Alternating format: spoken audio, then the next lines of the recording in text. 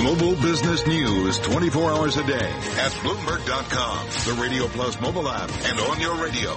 This is a Bloomberg Business Flash. From Bloomberg World Headquarters, I'm Charlie Pelletan. This headline to pass along to you from the Bloomberg. American Airlines says it will end code share agreements with both Etihad and Qatar Airways. This comes amid an intensifying feud between Qatar Airways and American that began last month with the disclosure that the Persian Gulf carrier wanted to buy a stake of as much as 10% in the U.S. company. Stocks higher. The Dow at a record up 123 points to 21,532. That's a gain of 0.6%. S&P up 17, a gain there of 0.7%. Nasdaq up 67, a gain there of 1.1%. Gold up $4.80 the ounce to $12.19, a gain there of 0.4%. The 10-year up 12.30 seconds, yield 2.32%. Crude oil up today by 0.8% to $45.38. I'm Charlie Pellet. That's a Bloomberg Business Flash. Thank you so much, Charlie Pellet. You're listening to Bloomberg Markets on this Wednesday, and this is Bloomberg.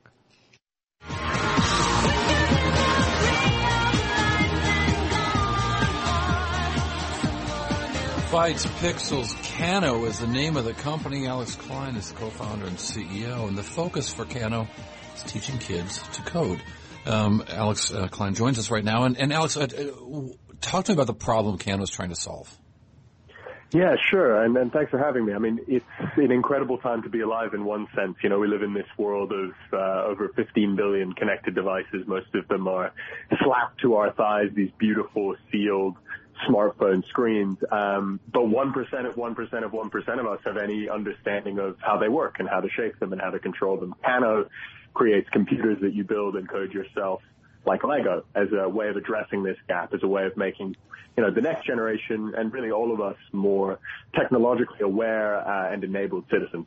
Alex, I love all this stuff. I think it's really great. And I think the sooner you get it out in front of kids, you show them like the opportunities and things that they can do in this world, especially in a world where coding, I think, is so important to every industry going forward. Having said that, what kind of payoff, what kind of results have you seen as a result of putting your Pixel kits in front of kids?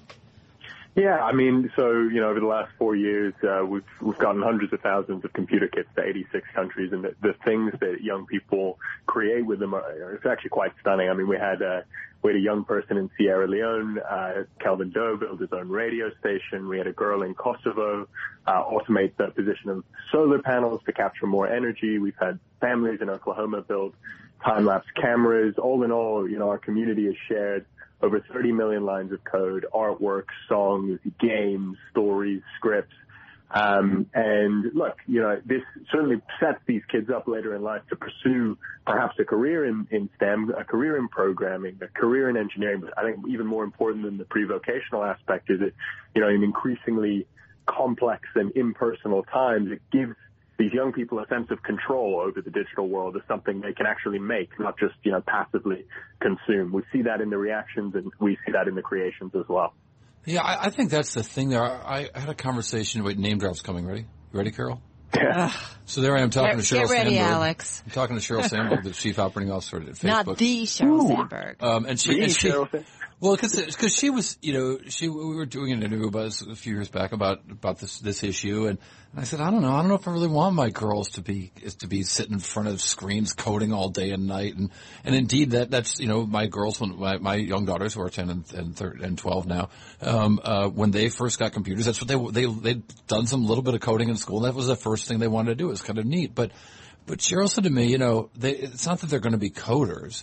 Your kids are going to be CEOs, but they're going to understand the world of coding. They're not going to be intimidated by the way software comes to be because they will have a little bit of experience in that, and that's the thing that they'll take away from this.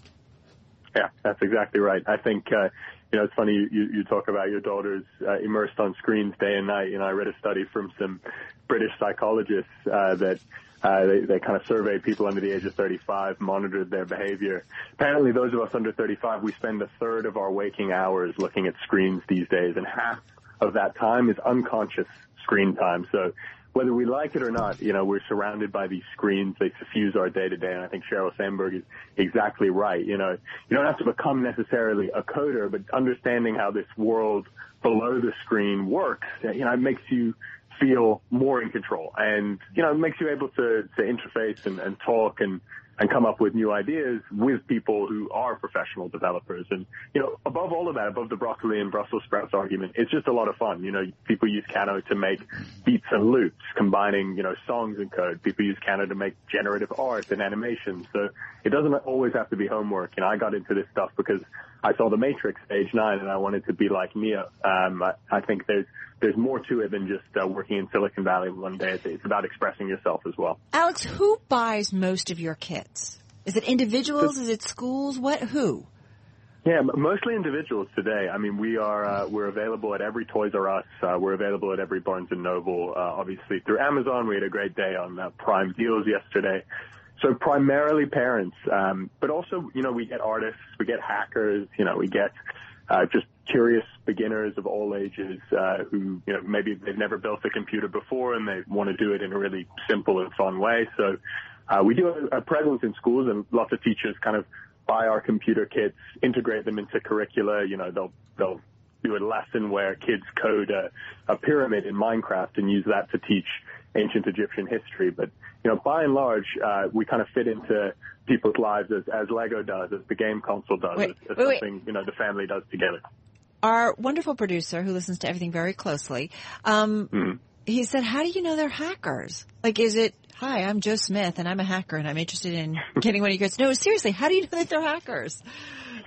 That's a good question. I mean, sometimes what we see is the kinds of projects with our computer kits that clearly, are not arising from the minds of beginners. We've had people build advanced Bitcoin miners with Kano. We've had people build autonomous robots with Kano. We've had people put Kano on, balloons and send them up into the air and use it to take photos of the ground. Those are the people I would call the hackers and the makers and the hobbyists. In a sense, what we're trying to do is take the sort of the hacker, the maker, the hobbyist instinct and make it accessible to a 6-year-old, to a beginner. And so it's kind of nice that you have those pros in the community inspiring the people who are just getting started.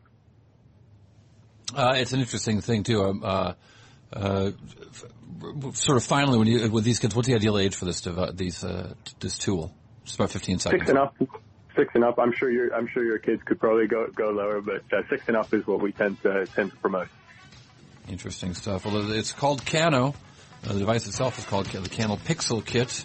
That's Alex Klein, the CEO of Kano. Yeah, great stuff. Your daughter? Coding? Not a coder yet. I don't know if she will be. We shall see. She might want to be a journalist. How's that for crazy? Oh, God. Anything but that. You're listening to Bloomberg Markets.